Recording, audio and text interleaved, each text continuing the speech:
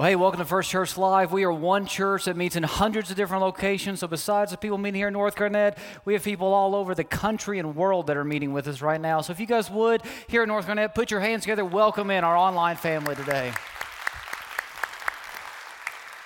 One thing that I'm learning about my son, Alex, he just turned 7 a couple weeks ago. He is headstrong. He is determined, and he has a strong will. And I know exactly where he gets it from, his mother, not from me, but he is definitely strong-willed. And when he puts his mind to something, he gets it done. In fact, during the whole quarantine thing, when everybody was sheltering in place and he wasn't allowed to play with his friends, he wanted to play a game of horse, you know, the basketball game horse, where you take shots, and if you miss one, you get a letter, you know. He wanted to play a game of horse with one of his neighborhood buddies, but his neighborhood buddy couldn't come over. And so what they decided to do, Alex came up with this. He created a virtual game of horse on FaceTime. And so he did this several different days, but I filmed him one day playing with his buddy. Take a look at this. Where will you be suited? White side corner?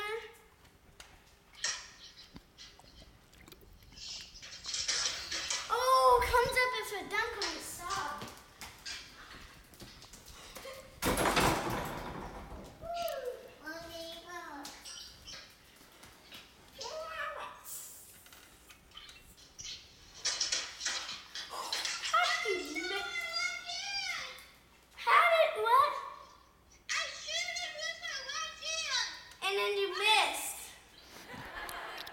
I love the trash talk at the end. You know, the guy's like, hey, I made a left-handed shot. And Alex goes, but you missed. I love that. That's my boy right there. But, you know, I asked Alex after one day of playing this, I was like, how'd you come up with that? That's really creative, buddy. And he goes, a baller's got a ball. You know, just that attitude. That's my son. That's just the way he is. But I love how determined he is.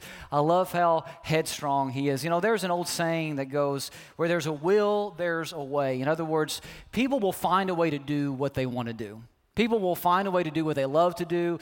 People will find a way to do what they enjoy to do. You might say it like this. You might say, we make time for what we believe is important. So practically speaking, when it comes to our families, if you believe your family is important, you're going to make time for them. No matter how busy your schedule is, no matter how packed your agenda may be, if you love your family, you will make time for them.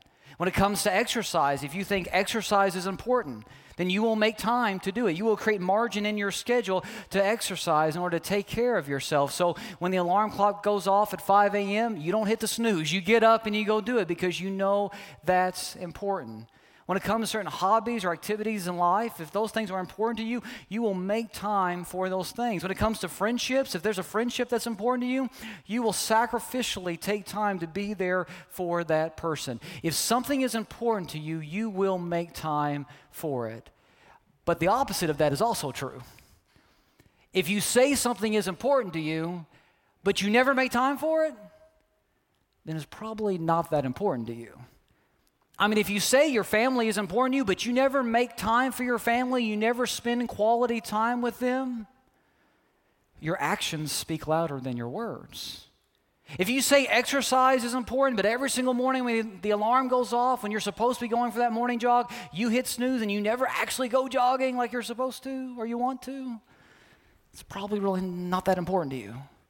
If you're somebody who says, hey, I need to eat right and I need to eat healthy, but you go to the restaurant and you continue to order the double bacon cheeseburger with extra large fries, there's a gap that exists between your good intentions and your actions. And that's why last Sunday we said this. We said good intentions are not a substitute for being intentional. And that's true not just when it comes to eating right or spending time with our families or friendships or whatever else. It's also true when it comes to our spiritual lives. See, when it comes to our spiritual lives, most of us are well-intentioned. We want to read our Bibles more. We want to pray more. We want to be more involved in church. We want to join a small group. We want to serve more. We want to be more generous and give more. We want to do all these things. But oftentimes where we live is in the gap that exists between our intentions and our actions. And that's why the Bible repeatedly teaches us. I mean, if you read throughout Scripture, you will see this theme over and over and over again. And it's this: the Bible repeatedly teaches us that living by faith doesn't happen by accident, but by intentionally aligning ourselves with God's purpose for our lives. If you want to follow Jesus, it's got to be on purpose. It's not going to happen by accident. See, faith isn't something that we inherit. Living by faith isn't something that just happens.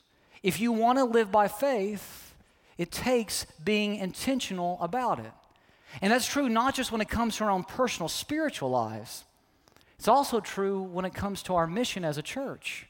See, we believe that the church exists to unleash the joy of heaven on the sadness of earth. That's why we're here. And locally, as First Church in Owasso, Oklahoma, we believe that we are here to unleash a revolution of God's love on the 918 and beyond. We believe that by loving Jesus and loving like Jesus, we can change people's lives. We can change people's eternity. We can change our culture. But in order for that to happen, we can't shelter our faith in place. In order for that to happen, we've got to be intentional about living out our mission. See, that's why Jesus says in John 13, Jesus says, your love for one another will prove to the world that you are my disciples. Now, I want you to notice what Jesus doesn't say. Jesus doesn't say, your love for one another will prove to the world that you are my disciples when you're not sheltering in place or when you're not experiencing a global pandemic or anything like that. There's no qualifiers here. Jesus says every single day, no matter what season you're in, no matter what situation you find yourself in, your love for people, your love for one another will prove to the world that you are who you claim to be, a follower of Jesus. So that means when you're in line at Walmart, or you're driving down the road, or you're on social media, how you treat people will prove to them who you really are. Paul goes on to say this. Paul goes on to say in Galatians 5:6, the only thing that counts is faith expressing itself through love. It doesn't matter what you believe in your head. It doesn't matter what opinions you have. It doesn't matter how often you show up to church or you worship online. What matters is that you express that faith in love on a daily basis.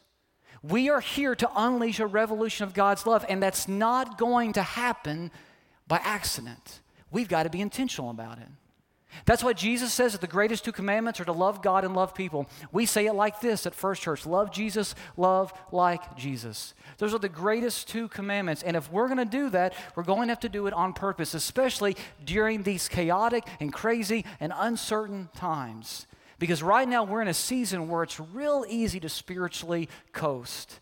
And that's why last Sunday, as we began this series, we issued our COVID challenge, because we want to challenge our church to intentionally go out and do acts of love that will bring the joy of heaven into the sadness of earth. See, what we want to do is we want to take a negative word, the word COVID, and turn it into a positive. And right now there are 2,525 cases of COVID in our general area. And from the 5 communities that we draw the most people from as a church, that's how many cases of COVID were documented as of last Sunday. And what we challenged our church to do last week was to go out over the next 3 weeks and do intentional, deliberate acts of kindness in response to all those cases of COVID. And we understand that doing those acts of kindness, that's not going to eradicate COVID-19, but maybe we can spread some joy in the midst of all the sadness that's out there. And if you need some help knowing what to do, well, we created this acronym: commit to praying for someone by name, offer financial assistance to someone in need, volunteer to serve a neighbor,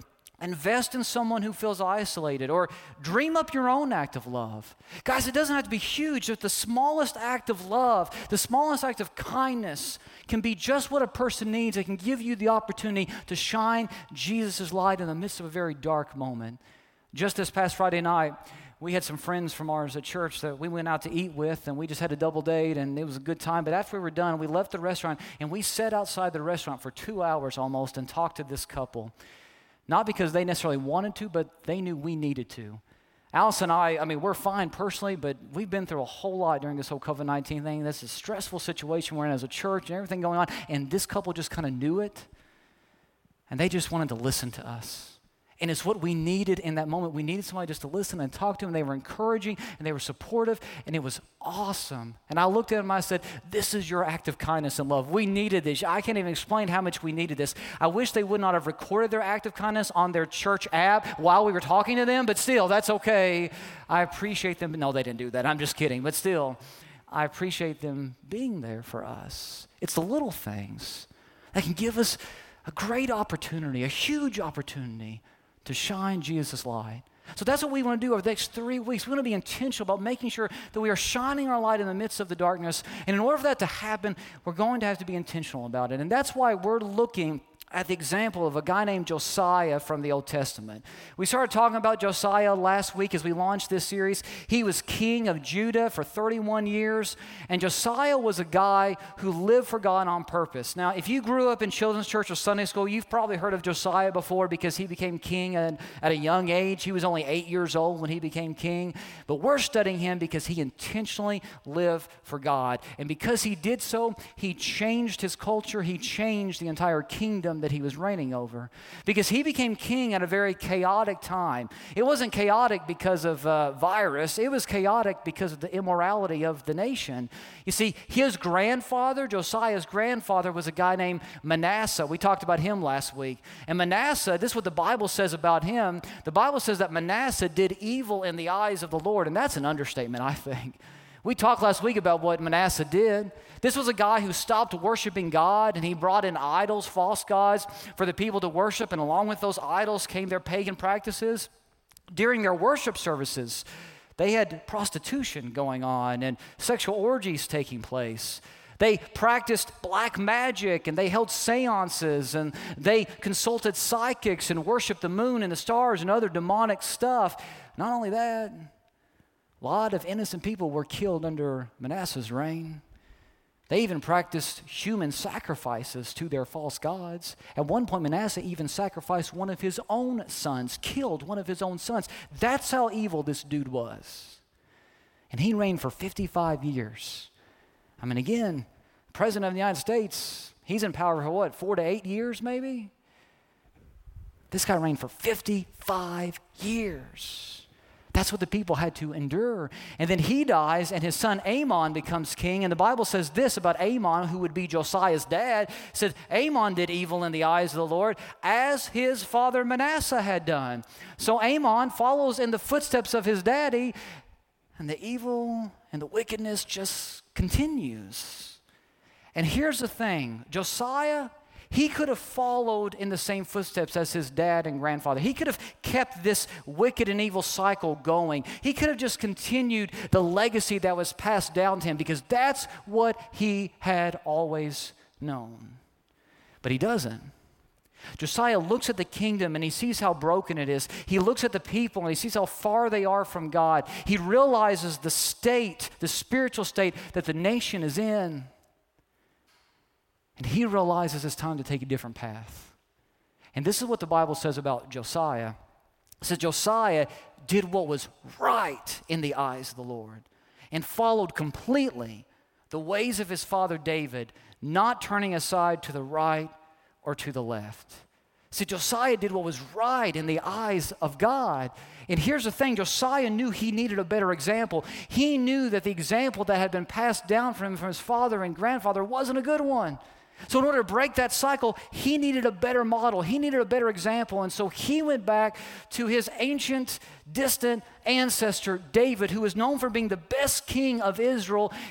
And he said, I want to be like him. And David was known for being a man after God's own heart. So Josiah said, I want to be a man after God's own heart. And look at what it says about Josiah. It says he followed completely the ways of his father David.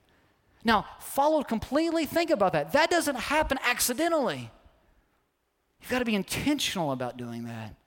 Josiah was going to break the cycle. He was going to take a different path.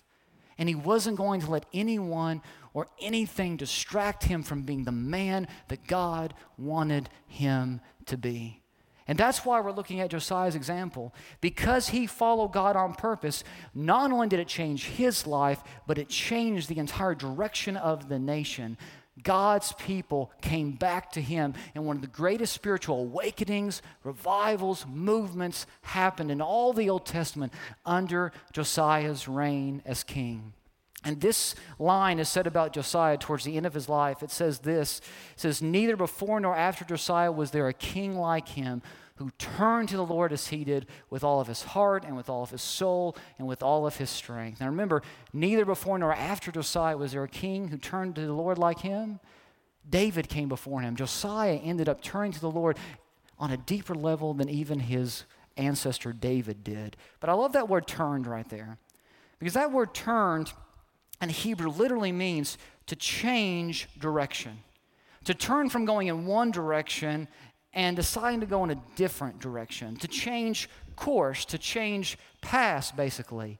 It's making the determination, I'm not going to face this way anymore. I'm going to face this way because that's the direction of God. Josiah decided to turn away from what he had always known, turn away from the life that had been handed down to him, and turn in the direction of God.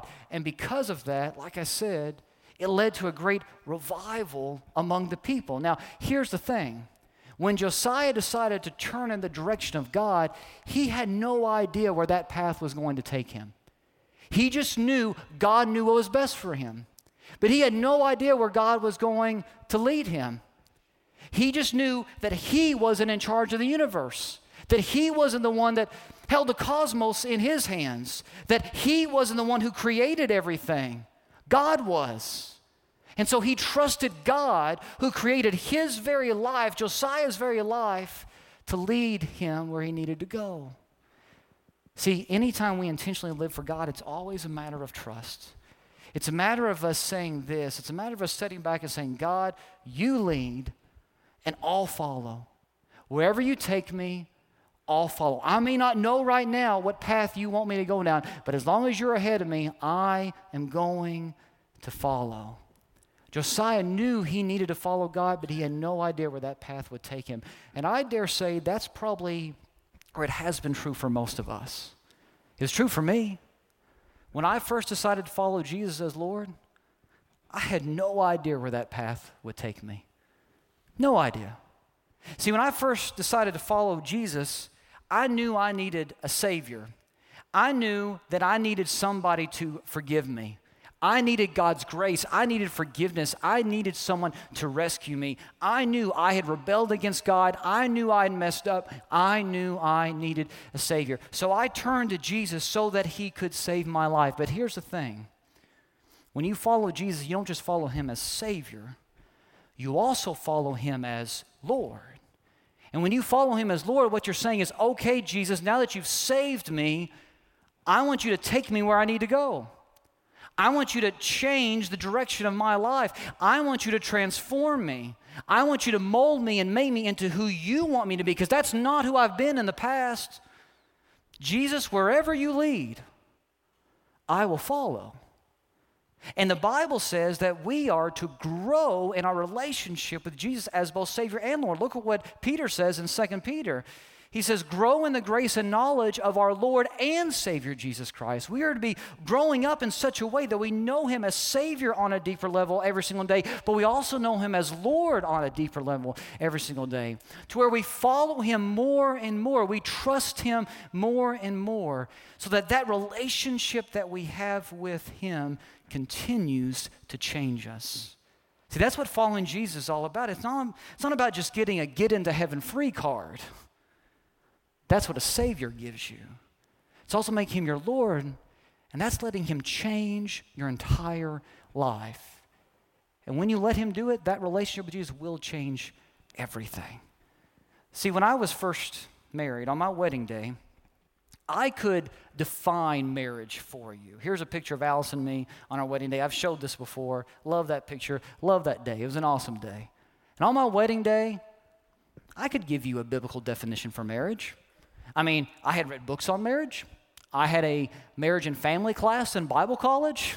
I knew the scripture pretty well, so I knew what the Bible said about marriage. I could give you a theological discourse on marriage if you wanted me to.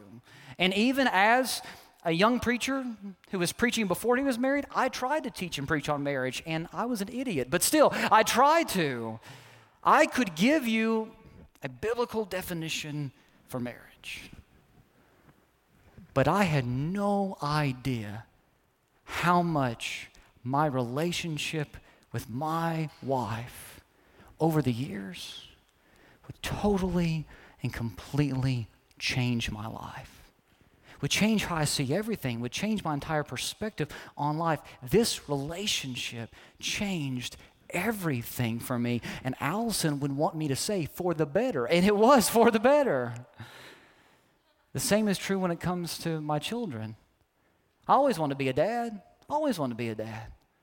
But I had no idea how my relationship with these two little human beings would radically change my life. I see everything different now because of them. This is a picture that was taken on the day that Addie was born, and there's Alex and me holding her in the hospital. Had no idea how these two little human beings would change my entire perspective of life. But they did. And there are some relationships that just change everything. And that's the way my relationship with Jesus has worked as well. When I first was baptized into Christ, I knew I needed a Savior, but I had no idea how much that relationship with Jesus would change me, and it has. And I can say today with total confidence and honesty, for the better. My relationship with Jesus is by far the best thing that has ever happened to me. He has taken me places that I never thought I would go. I have done things that I never thought I would do. I have stopped doing things I never thought I would stop doing. I serve Him in a way like I never thought possible. He empowers me in ways that I never thought could happen. He comforts me in ways that only He can. I'm able to love people in ways like I never could before. I have forgiven people that I never thought I could forgive. He has radically transformed my life. And even though following Him at times has been tough, the life that He has given me, the path that He has laid out for me, is so worth it. And I think that's what Josiah would say to you today as well if he were standing on the stage. He decides to follow God intentionally, but what God asked him to do is tough. And he had to make a decision whether or not it was worth it. And by the end of his life, I think Josiah could say, following God is always, always worth it. See, the first test of Josiah following God actually comes in 2 Kings 22, verse 3. Josiah doesn't know exactly what he needs to do to follow God, so he basically gives the command or the order to the priest in the temple, clean up the temple, because it's God's temple and it's a mess right now. So I don't know exactly what to do in order to make the nation right with God, but clean up the temple, that'll be a good first step. So they go in to clean up the temple, and Hilkiah, the high priest, he stumbles across something that has been lost. Something has been lost for generations. And this is what the Bible says. Look what it says in 2 Kings 22, verse 8. Hilkiah, the high priest, said to Shaphan, the secretary, I have found the book of the law in the temple of the Lord. Now, pause just for a second. The book of the law, that's God's word. That's God's instructions for the people. What we call the scripture. It had been lost for generations, forgotten about. And in this day and age, there was probably only one full copy of God's Word, one intact copy of God's Word. And it wasn't a book like we think. It was probably in scrolls, but still, they had one full copy of God's Word. It was in the temple, and it had been lost somewhere, been hidden in some back closet or something. It had been lost. Now, that's hard for us to imagine because in our culture, there are Bibles everywhere. You know, if you don't have a Bible, you can go buy one at Walmart or Sam's Club right now. I mean, there are Bibles everywhere. In fact, I told our staff just the other day, we were talking about this, and I told our staff that in my home office, I have a bookshelf that's just full of Bibles. Here's a picture of it. These are all Bibles right here. Now, the different translations, different versions, different study Bibles and all that, but these are just Bibles, and that's just in my house alone. If you go to my office, I've got even more Bibles. I own over 100 Bibles easy. Now, I don't say that to brag. I just say we've got Bibles everywhere, right? But in this day and age, that wasn't the case. They just had one copy, one full copy, and it had been lost for generations. And so Hilkiah finds it, And they decide to take it to the king Josiah. And look at what the Bible says. The Bible says, then Shaphan the secretary informed the king, Hilkiah the priest has given me a book, and Shaphan read from it in the presence of the king. When the king heard the words of the book of the law, he tore his robes. See, tearing your robes was a sign of grief and remorse. Why is King Josiah so distraught in this moment? Because for the first time, he's being exposed to God's word. And he realizes just how far the people of God are from God. He realizes just how far away they've moved from God. He realizes how messed up and broken the nation really is. And he's heartbroken over it. He hears the word of God, and his heart is convicted in this moment, and he has to make a decision. Does he do what God is asking him to do, or does he keep things the same? Because here's the thing, what God was asking him to do was a lot of tough stuff. Josiah realizes in this moment, it's not just that I got to clean up the temple and get all the idols out. I've got to teach the people how to worship God again because they don't know how to do it. It's not just that I got to get rid of black magic and all the psychics in the land. I've got to teach people how to trust God again. It's not just that I've got to abolish human sacrifices and give a command that no more human sacrifices are to be offered in the land. I've got to teach people how to love their neighbors again. And as king, Josiah has to make the decision of whether or not he's going to reign for his own power and authority and glory, or if he's going to reign in such a way that he gives God all the glory. What God is asking Josiah to do is make some drastic changes. And Josiah says, I'm willing to do it because what we've been doing isn't working. And so he inquires of God. He asks God for help. And look at what God says to Josiah.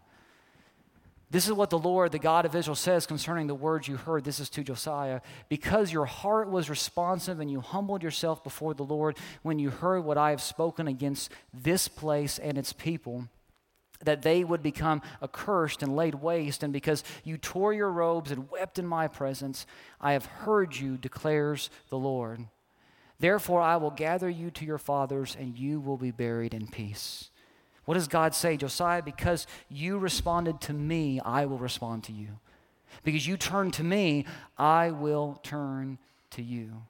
See, here's what we learn from this example here. We learn that when we intentionally turn to God, he will meet us in the gap between our good intentions and actions. Yes, what God may be asking us, calling us to do is tough.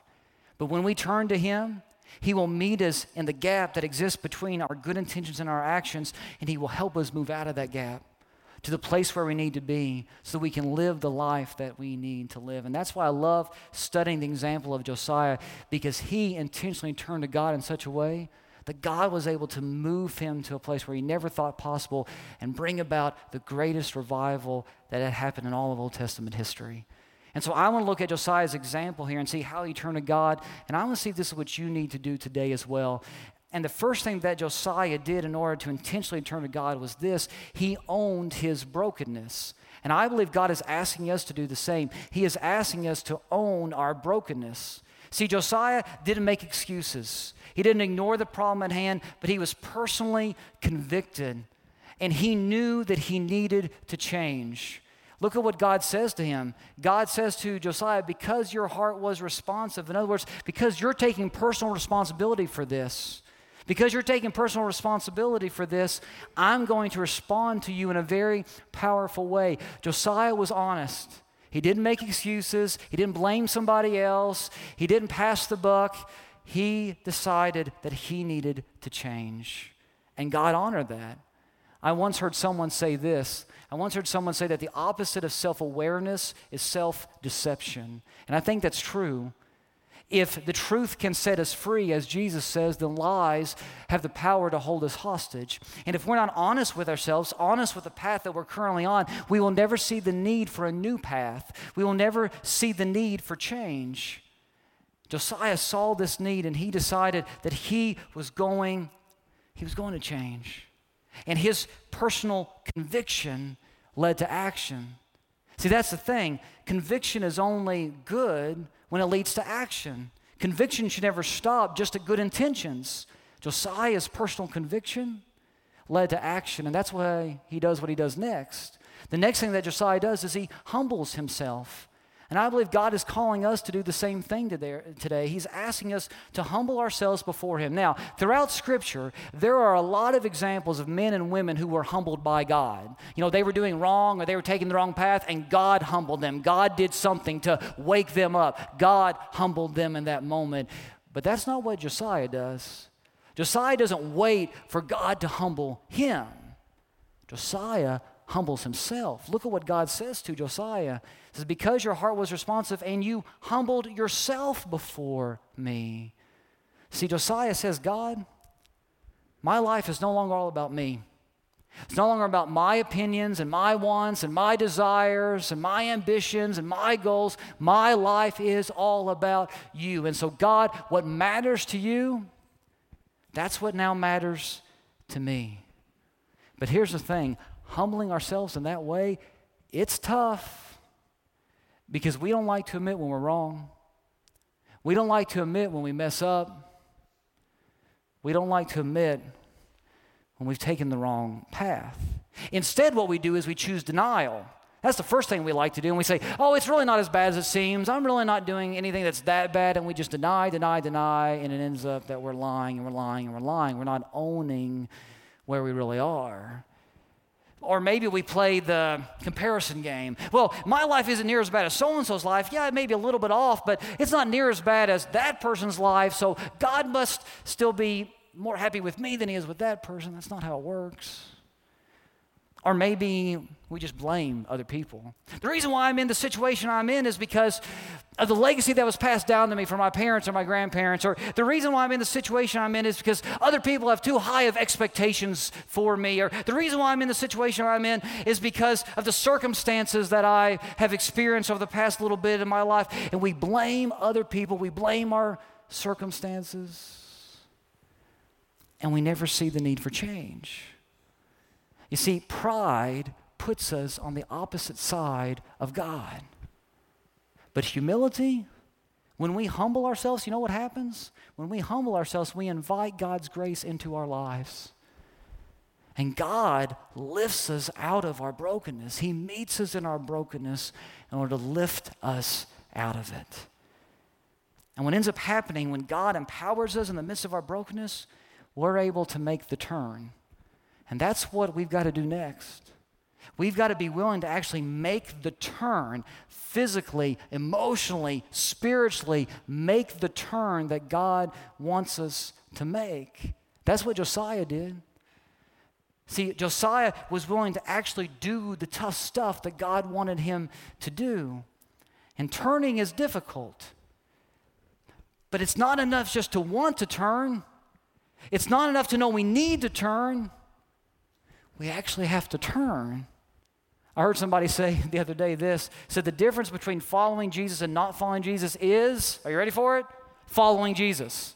The difference between following Jesus and not following Jesus, well, it's following Jesus. Now, that's profound. I know, that's deep, but it's true. If you want to follow Jesus, then you actually have to follow Jesus. And if you want to live a new life, the life that God wants you to live, you actually have to turn from your old way of life. You've got to be willing to do just that. And Josiah was willing to do that. In 2 Kings 22, verse 19, it says, because you tore your robes and wept in my presence. See, that was a degrading thing to do. He was saying, I'm wrong, I've messed up. It was a physical sign letting everyone know that he was willing to change and do whatever God wanted him to do. And even though it may have been embarrassing for him to tear his clothes right there, even though it may have been embarrassing for him to admit that he had done wrong and the kingdom was going in the wrong direction, he was willing to do whatever it took to make the turn. And right now, if you're taking a path that isn't the path God wants you to take, you might be thinking, hey, it's going to be really tough for me to make that turn. Because right now, the path I'm on, it's kind of fun. That inappropriate relationship I'm in right now, it's kind of fun. And it's an escape, and it's easy. And God says, yeah, but one day all that's going to be gone, and that inappropriate relationship is just going to lead to more pain. Or you might be saying, I know I shouldn't be racking up all this debt, but it's fun. I'm getting all this stuff and it's fun, but it's just going to lead to more pain.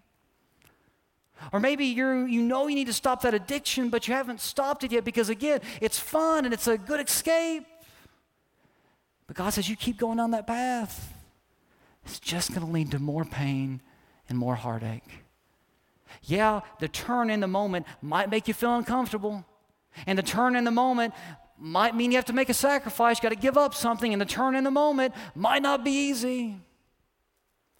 But as tough as that turn is, it's always worth it. I made the comment that I had no idea where God would take me when I started following Jesus as Lord. When I was baptized into Christ, I had no idea that I would end up in ministry, preaching to people like you. I had no idea that that's where I would end up. No offense by that, but still, I had no idea this is where I would be.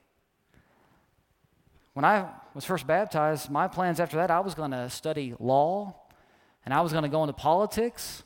I want to be a politician. My goal was to be president of the United States. You guys would have voted for me, right? Maybe not, but still, hey, that's what I wanted to do. And God got a hold of me.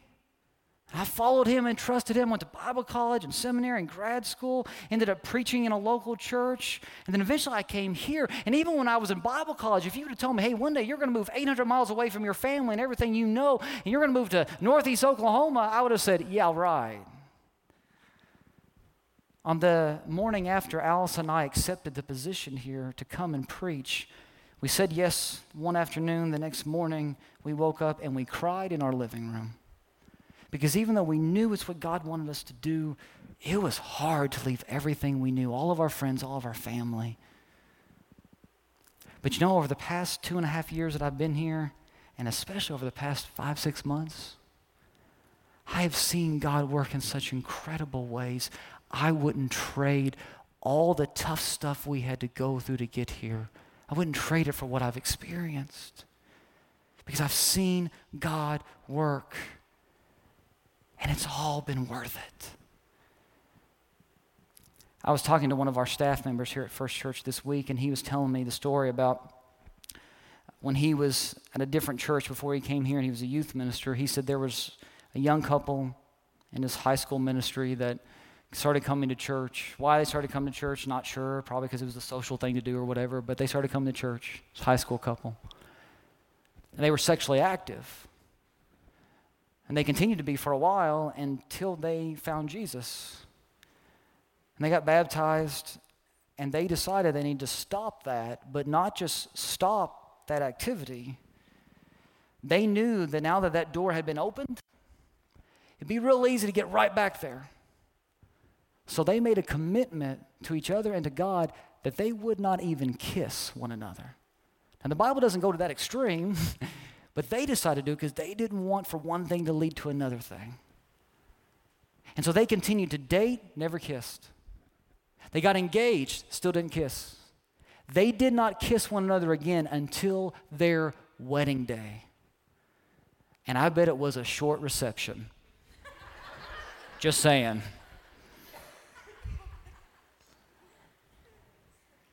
And not only is that couple still married, and they have a strong marriage and a strong family, they're in ministry now, helping other people, changing lives, assisting those who are going through similar issues that they went through years ago. God is using them in incredible ways. And if that couple were standing on the stage today, they would say, was it tough not to kiss one another while we were dating and engaged and all that? You bet it was. But following God's plan is so worth it. And if Josiah were here right now, he'd say the same thing. Doing everything that the book of the law, doing everything that God's instructions told him to do, it was tough, but it was so worth it. And he ended up saving the nation because he followed God's lead. I don't know what path you're on right now, but if God is asking you, calling you to change direction right now, how are you responding to him in this moment? Let's pray. Father, I thank you for today and this time we had to open up your word. And I just pray that we can live more intentionally, that, Father, we can live on purpose for you, that we can be the people that you're calling us to be. And when you ask us to make a turn, that we will make the turn that you're calling us to make. Thank you so much for meeting us in the midst of our brokenness and knowing that when we humble ourselves, you will bring us up out of it. In Jesus' name I pray, amen.